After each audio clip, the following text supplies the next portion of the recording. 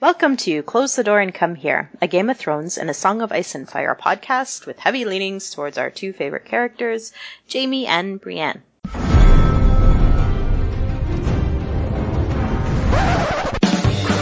was a bear, all black and brown and covered in hair. From there to here, from here to there, the bear, the maiden fair. Hi, I'm Lot, Lady of Tarth-Post on Tumblr, joined with Chicky. Hey, I am Chicky. I am at the Chikrin on Twitter. Guile. Hi, I'm Guile. I tweet at Door Podcast on Twitter. And Clotho. Hi, I'm Clotho Spindle. You can find me at Clotho Spindle on Twitter. Welcome back, everyone. We are covering not Game of Thrones, A Clash of Kings, Tyrion 9. I read the wrong chapter. It's about to take a turn. We've gone backwards. Guess what? We're going to redo the Tyrion chapters from the beginning. Okay, so this is your spoiler warning for any first-time listeners. This podcast spoils everything, including A Song of Ice and Fire books and potentially the Game of Thrones TV series. Also, gotta throw in a trigger warning for this episode. There will be rape discussion. So this chapter opens up with everyone seeing Myrcella off to Dorne. She is a galley of 3 ships. The one she'll be going on is the King Robert's Hammer. And Cersei kind of insisted on these ships, and Tyrion is caught between thinking it's too much, their forces are already pretty weak, but also he thinks he's got to get her to Dorne safely to cement the alliance. Did you notice that one of the other ships was the Lady Lyanna? Yes. Robert, you dog. No wonder Cersei really hated him. So Tyrion observing the work being done on his winch towers. He hopes Stannis will stay his attack until they are complete. He observes Myrcella receiving blessings from the fat High Septon, and Tyrion's annoyed at his long-windedness. After it's all done, he joins Cersei and Lancel on the docks, and he's quite proud of himself as he observes her making eyes at Lancel, and, he knows he's got Lancel in his back pocket. And he also has learned from Lancel that she's basically, well, we're assuming at this point she's fucking the Kettle Blacks. It sounds like it. I think, and I love after this where Tyrion's congratulating himself on how Cersei thinks she has the Kettle Blacks in her pocket, but haha, I actually got them. And the joke is that of course Littlefinger owns them first and foremost. How many people were those Kettle Blacks getting paid by? At everybody. Least 3. Oh my god, they're making back. And as far as we know, Varys is the ultimate. He could be the ultimate. But I'm sure they gave all their money to charity, so it's okay. They seem like great guys. Yeah, right. Sure, honestly, yeah. So there's this part where Tommen cries, and then Joffrey tells him he's sent some mews like a suckling pig, and Sansa defends Tommen, citing the Targaryen princes, who throughout history have known to be criers. I mean, you can't tell me Rhaegar wasn't a crier, right? Oh, gosh. Super crier. He was. I just love it when Sansa can't resist these little moments of defiance, She's just I'm actually. The saltiness comes out.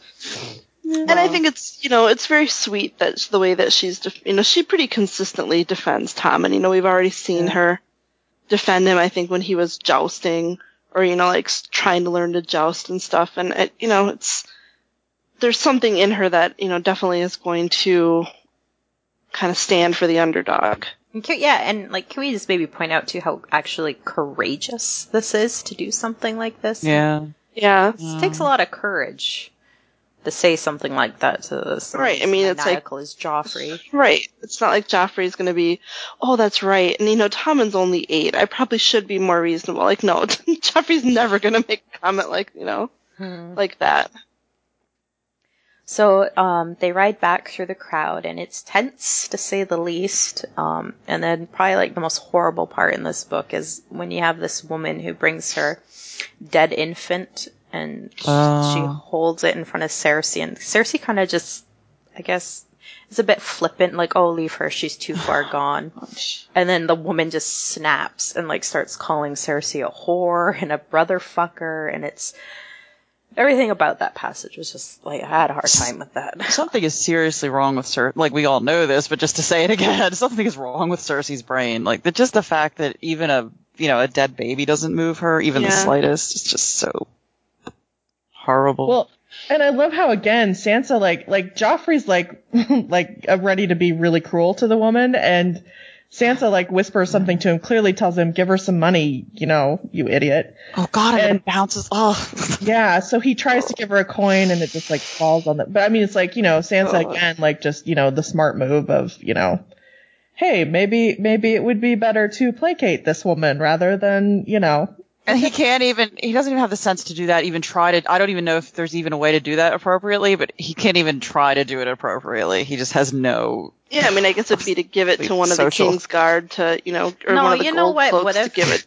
to her. Would have done it, and if he had any kind of intelligence, he would have got off his horse.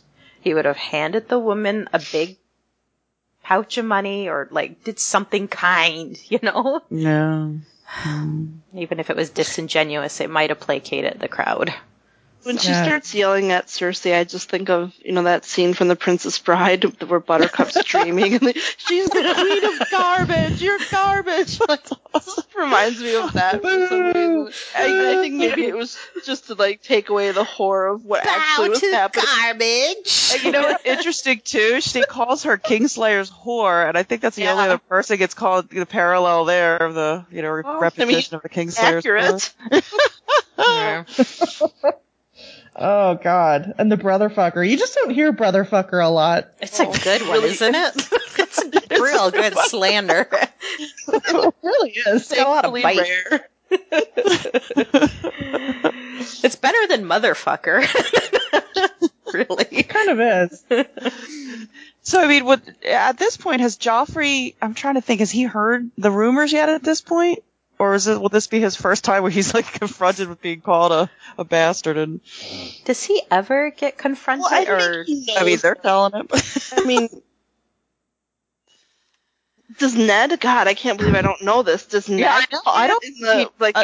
Before he, does Ned say that before Littlefinger betrays him and stuff? Yeah, I don't think he ever does really. Like, I don't think there's a scene like there was in the show where, he kind of confronts. There's nothing like that. Like, I don't think, right? Cersei and.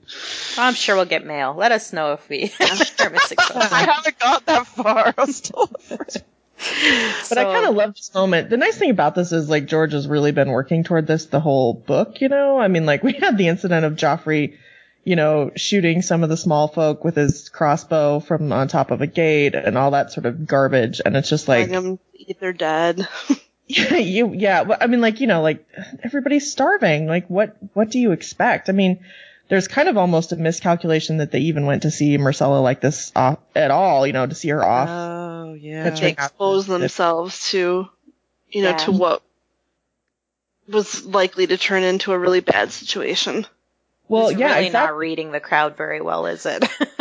And I mean, the fact that I guess they can't use armored carriages or something, but you'd think it's just crazy that they're just riding horses through a crowd. It's just nuts. Well, being subtle about it and like squirreling her away in the middle of the night would have been much more intelligent. Well, that's the thing. Like, Tyrion's going to all this trouble of sending her to Braavos, and I'm like, why are you publicly sending her anywhere? I mean, it might give Stannis just enough of a chance to try to catch her. Mm-hmm. I mean, you realize what he's doing is sending them north from here and over.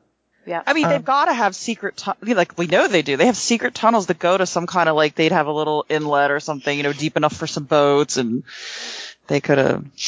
Yeah. But then George wouldn't have gotten to write this scene, and that was the whole point, right? It's in the script. It's really cool, and I think too, because of the way that George, like, tells you every single person that's there and exactly where they're positioned. Oh, yeah. Yeah, well, I noticed that the setup. It kind of speaks to their isolation from, the relative isolation from the suffering of the people of the city too. Like they're not even thinking like, oh yeah, we probably, people are gonna be pissed. Like they're thinking like, that's oh, true. look at our beautiful princess and princes, and all we have to do is look at the current administration. I'm always saying, are they really this stupid? And yeah, they're just really so rich and stupid they don't get that people hate them. So. Well, I mean, it sounds like treasonous talk there, Clotho. Laugh loud enough for the state. She's a goddamn patriot. That's what the FBI in your webcam aren't watching right now. Yeah, I mean, there's kind of like a fundamental, I guess, just misread of the political situation here, and you kind of have to have a feeling that this is a lesson that Tyrion needs to learn for the future at some point. It's kind of like that French Revolution thing of, as soon as mothers can't feed their children, you're going to have a major uprising on your hands. Oh, so yeah. Things really get going when someone flings shit at Joffrey's face. And, Joffrey starts fuming, then he offers 100 gold dragons for the culprit. He orders the Hound to bring the man to him, and Tyrion tells Sandor to just leave it, and the man has long since fled, and then you hear shouts of bastard, and more brotherfuckers, and freak, and, there's even cries for, King Robb, King Stannis, King Renly, but the greatest demand from the crowd is for bread. And Tyrion yells to Cersei back to the castle now. Sir Mandon slashes at hands, trying to grab Joffrey. The party pushes through the crowd, and it's pure chaos. Men are pulled from their horses, women are pulled from their horses, people are being trampled, and they just take off. They make it to the gates. It's Tyrion, Joffrey, Sir Mandon, Cersei, Tommen, and Lancel who make it through. And then there is Sir Boris, Meryn, and Balon, as well as Lady Tanda, who is half crazed with fear for her daughter Lawless, who was knocked off and left behind. And we have Lord Giles. Is it Giles or Giles? Giles. I think it's Giles. Giles. He stammers out that he had seen the High Septon spilled from his litter. Tyrion pushes his way over to Joffrey, who is babbling excitedly. And I just picked this little bit here. I'll have all their heads. The dwarf slapped his flushed face so hard the crown flew from Joffrey's head. Then he shoved him with both hands and knocked him sprawling. You blind, bloody fool. They were traitors, Joffrey squealed from the ground. They called me names and attacked me. You set your dog on them. What did you imagine they would do? Bend the knee meekly while the Hound lopped off some limbs? You spoiled, witless little boy. You've killed Clegane and gods know how many more. And yet you come through unscathed. Damn you! And he kicked him. It felt so good he might have done more, but Sir Mandon Moore pulled him off as Joffrey howled. And then Bronn was there to take him in hand. Cersei knelt over her son while Sir Balon Swan restrained Sir Lancel. Tyrion wrenched free of Bronn's grip. How many are still out there? He shouted to one and everyone. No one and everyone. God. I mean, it's like, I don't love that Tyrion just gets pissed and then goes and beats up Joffrey, but on the other hand, God, if Joffrey just could have, put up with having the shit thrown at him, this wouldn't have happened. It was a tense situation, but they probably would have gotten through it. It's his insistence on finding whoever threw the shit causes the whole thing to go just, pear-shaped. Oh, God.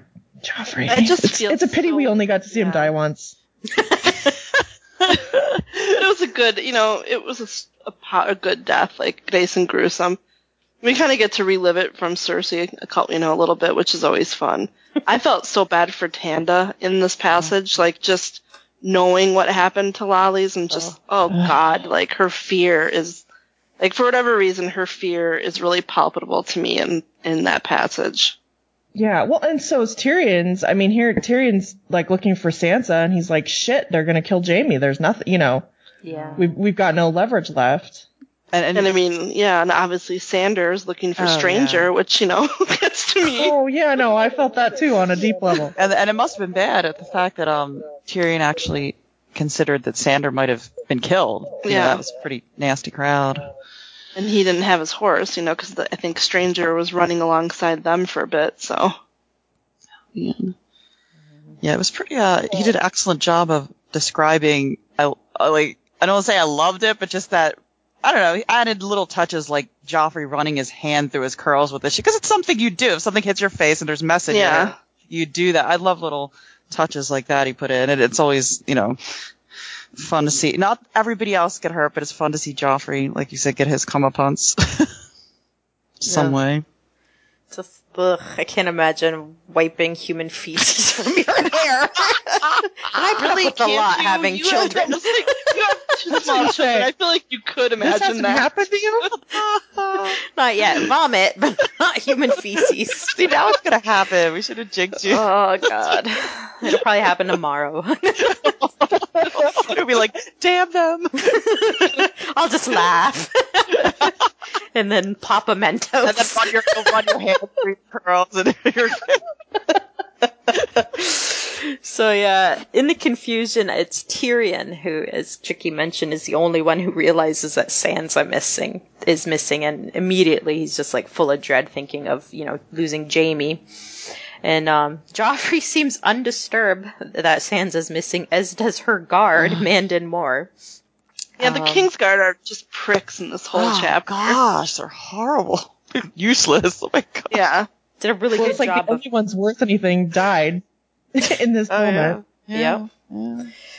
Anyway, Moore claims that his first thought was of Joffrey, and Cersei replies, rightly so.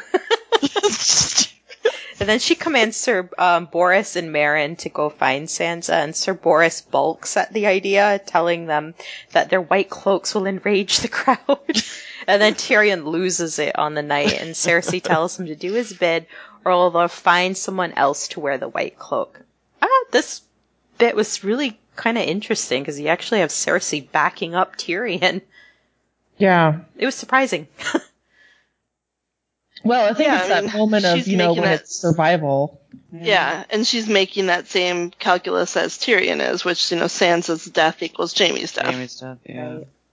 Well, they're same page with this. It's at that moment that Joffrey spots the Hound with Sansa holding on to him. He had saved her from the crowd, cutting off the arm of a man who tried to pull her down. He reports that Santagar is dead, and he tells Lady Tanda he never saw Lawless. He is concerned about his horse. There's shouts of fires erupting from the city, and Tyrion orders Bronn to take as many men as needed. He also orders the Hound out with him, and we get Tyrion glimpses a bit of fear in Sandor's eyes. And he says he will, but not by Tyrion's orders. He wants his horse. Tyrion tells the 3 remaining knights of the Kingsguard to command the people into their homes. No one is to be allowed out after nightfall. Sir Meryn resists. Cersei backs up Tyrion's command. And, I think she says, go naked for all I care. She did. So when Tyrion gets back to the Tower of the Hand, he tells Shaega to guard Shay. And then by nightfall, the fires are contained and most of the mobs have dispersed. The dead include the High Septon, Sir Preston, Sir Aaron Santagar, and poor Lawless was raped many times, found naked wandering on Scrubbelly Row. There is also nine gold cloaks that were killed and 2 score of wounded, and no one troubled to count how many common folk had been killed. Right. Yeah, and that's kind of the whole problem. Yeah. Yeah. Exactly. Oh god, this was, very well written chapter, right? Everything about the way that the action goes is great, but yeah, when you kind of sum it all up at the end, it's just kind of there's just no good in it. You're just like, oh god, this is horrific.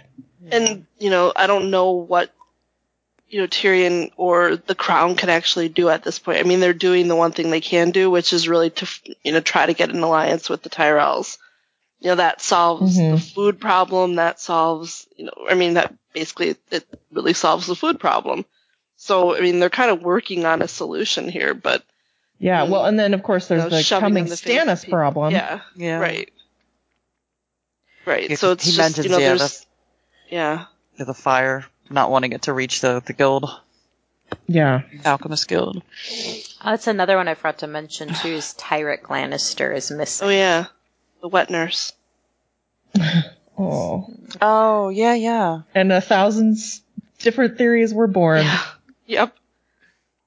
And I thought it was just interesting where he was like, oh, he's my Uncle Tigget who was always good to me, his son, so it seems that, it's kind of funny you see that, we know Jerian and now Tigget kind of had, like, decent relationships with Tyrion. Mm-hmm. And Jenna obviously had enough of a relationship to, like, actually know his character pretty well, so, like, I could, again, on the list of books from George I'd rather have than, Targaryen histories, the recent past of Casterly Rock would go right up there, Tywin and his siblings, that story. Like, I think sure. Learning about the Lannister family would be really fun. Like, starting with, Gerald and Rohan and then moving down, like, oh my god, who wouldn't buy that shit? Yeah. Like, but oh well. So, Bywater tells Tyrion that he's not sure how long they can control the city, and the guards that they have now are full of brutes, cravens, sots, and traitors. They're loyal to their own skin, and if it comes to battle, they will not hold. He also tells Tyrion his family is hated, and him most of all. The people think that he is the one corrupting Joffrey, and that times were better with King Robert. He's filled the city with swaggering sellswords and unwashed savages. He exiled Janis Slint because he was too honest, and he's likely, and the people also sympathize with poor gentle Pycelle, who he threw into a cell. I mean, Pycelle actually, Pycelle wasn't doing anything wrong to the people, to be perfectly fair here. He just wasn't aligned with Tyrion personally. It's just gentle like Pycelle. Just right, I mean, I know, but it's like, Pycelle's not some bad guy. He was just a guy not on Tyrion's side, and it's not like Tyrion is, super good, right? Yeah. Did we ever get at any point some kind of, I guess, alluding to maybe Cersei doing like some kind of slander campaign against Tyrion, or is this just the people picking up on how ugly Tyrion is? And I think this is just the deep prejudice of the people. I mean, I don't even know if Cersei would, have the wherewithal to think of that. Doesn't he say too, like, the people know the queen's never been their champion, like, she's, they're not fans of hers, but, she's beautiful and, kind of has been there long enough that they don't expect anything like new horrible stuff from her. And I kind of took it as George kind of underscore stuffy. I kind of took it as George underscoring, Tyrion's, his the dwarfism, and that he would, be the people would just see that, not him, and kind of bringing that home to him. And I love, like, his initial, like, incredulity about it. Me? Like, he can't believe that they blame him. Yeah. But it's sweetie. It's just more of the same, where just Tyrion just gets the shit end of every stick. And he does. I mean, like, this does suck. I mean, he's done nothing but try. And I mean, it's not like he's doing a ton for the small folk, but he's not necessarily trying to hurt them or anything. He's right. I mean, he's trying to do the greater good here, right. Trying to work that direction. They've tried to build, 2 solid alliances with Dorne and with the Tyrells and, working on defense of the city against Stannis. So, pretty solid. The only thing I suppose they could have done different was to actually trade Sansa for Jaime and get Robb out of it, but that doesn't really help them, Yeah, I don't think that helps the food situation. Right, it doesn't even really help the war situation. Now, do they have stores? Do they ever indicate like the King's Land? I mean, they're obviously eating well, but I mean, I guess it wouldn't be enough to feed a whole city. No. I think they talk about in an earlier chapter. I think it's from Lady Tanda's lands that they're getting a lot of it. Okay. Just the Crown lands are supplying the Red Keep at least with supplies. It doesn't sound like Tyrion had a fat, greasy capon that he was eating. Yeah. Pronounce it. So I mean, clearly they're eating. Yeah. And Chitaya talked about not being able to get good wine, but I mean, she could get wine. So yeah, you something's hear getting Jason through. Bywater talking about the fact, it's like not only can they not get food with coppers, they can't even buy food with silvers in the city now. So it's like even So, the middle inflation. class, the merchant class, are suffering. So I mean, I think he's kind of cool.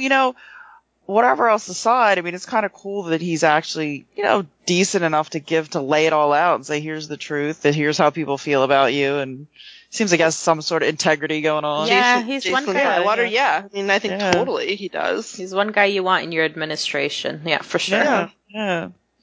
Well, and you can say this for Tyrion, he is at least, there are many people in power that we encounter throughout the series who can't bear to be told the truth by underlings, and that's not Tyrion. I mean, they know they can tell him, hey, here's the reality. They fucking hate you.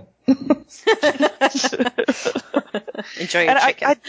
I also thought it was kind of interesting how before he started talking about it sort of seemed that it was set up that Tyrion was having problems getting Shagga or anybody to listen to him. Somebody, they were drunk. Nobody wanted to help. They were kind of yawning. He can't get them organized. And then he goes to his room and Bywater tells him, oh, and they see your kind of ruffians going around the city sort of doing things in a sense like, some people are, I guess, getting into fights and these kinds of things and terrorizing people. I think that was nice that he put that in because that's problematic for him. Mm-hmm. It seems cool at first. Like when you read it, you're like, oh, that's cool. He's got these, warrior guys fighting for him, but there's a little bit of a chaotic situation there. Yeah, they're like the sailors, in New York City, right? Like they're They're in the big city, for the first time. Shanking people in alleys and stuff. But it's a really good invocation of, what you see a lot in any society, which is you can get this terrible reaction to the other. And Tyrion is other. Tyrion's, what are they? Mountain clans people are other to everybody in the city. And so, of course, he's just kind of getting this reputation as the problem, basically build a wall, put Tyrion on the other side of it with all of his mountain clans is what's happening. Yeah, seems familiar somehow. Kind of. It's... Although I will say in this case, they are like legitimately doing some violent things in some of the scenes where are they biting off ears? There's some bad hombres in this group. Is that what you're saying? So I don't think it's all stereotyping in their case. No, but so much, it's just, what you're saying. He's just tapping into a very human thing, which is people are so willing to hate anyone different. It's interesting if you think Tyrion's going to be coming back to King's Landing, with a bunch of Dothraki and the Unsullied, wonder if he, will he learnned anything? Yeah, Bill, you think I had others before? Check me out now. And himself even physically, less attractive without the nose this time around, Yeah. This was before, oh man. Gonna go full-on demon monkey. Yep. So we close the chapter with Varys and Bronn and Tyrion having a bit of an exchange, and Bronn comes in to finish off Tyrion's uneaten chicken. And Bronn makes a suggestion. So it says here, he thrust his fingers inside the capon and tore off a handful of breast. The weepy one, Tommen, seems like he'd do whatever he was told, as a good king should. A chill crept down Tyrion's spine as he realized what the sellsword was hinting at. If Tommen was king, ... That's pretty brazen. Yeah, I mean, think about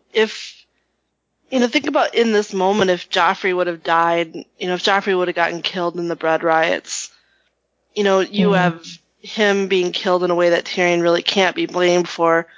You probably still get the Tyrell alliance with Marjorie and Tommen a little bit earlier, and you have Cersei really defanged at this point to a certain extent because Tywin's still alive. Honestly, everyone would have been so much better off, at least all the Lannisters would have been so much better off if Joffrey would have gotten killed. Yeah. I wonder if Sansa would have stayed put, too. I don't think so. I mean... Well, that's a good question, yeah. I mean, yeah. it's one of those, it's kind of like, oh, if something had gone different for Rob, what would have happened? It's an interesting what if. It's too bad. God, I mean, now like, imagining Sansa and Tommen as a couple. I've never heard, I don't think I've heard that one. And, like, Littlefinger is still going to be agitating things behind the scenes, so it seems like, he'd obviously still have a vested interest in getting Sansa out, so. Yeah, she wouldn't last there long. Yeah, I mean, yeah. I don't know. It is so interesting though in that moment how it's so much Jaime that makes it impossible for Tyrion to think about actually killing Joffrey. Yeah. That it is Jaime that's Jaime's son. Yeah. Yeah. Yeah. I mean, it's not I'm always like, why is he surprised that Bronn said this to him? I mean, he just saw Tyrion beat the shit out of Joffrey. I mean, like, it shouldn't come as a shock that someone might suggest that to him. Well, but beating the shit out of someone and killing them are kind of a big gap. I don't know how big a gap. I mean, like, especially if you realize, I mean, as everyone around does, how much Joffrey's the problem. I mean, Tyrion was thinking earlier, like he was looking at Cersei and going, why doesn't she realize how much of a problem he is? Oh, yeah. Well, any parting shots? Or are we going to leave it there? It was nice not to have to deal with Tyrion's personal life. Yeah, that was a little break. The violence was a nice break. Yes. The violence was a very nice break. Yep. The violence was a nice break from the cunnilingus. Yep. All right. I don't think we have mail, do we, tonight? We don't. I checked Tumblr, Gmail, and what a pity. What a pity. Send us some. You can rectify that by sending us mail at closethedoor@gmail.com or closethedoorandcomehere.tumblr.com. You can also follow us on Twitter @DoorPodcast. Please consider supporting this podcast on Patreon. If you can't do that, you can certainly like, subscribe, and review wherever you listen. That'll be it. Closing the door. Get out.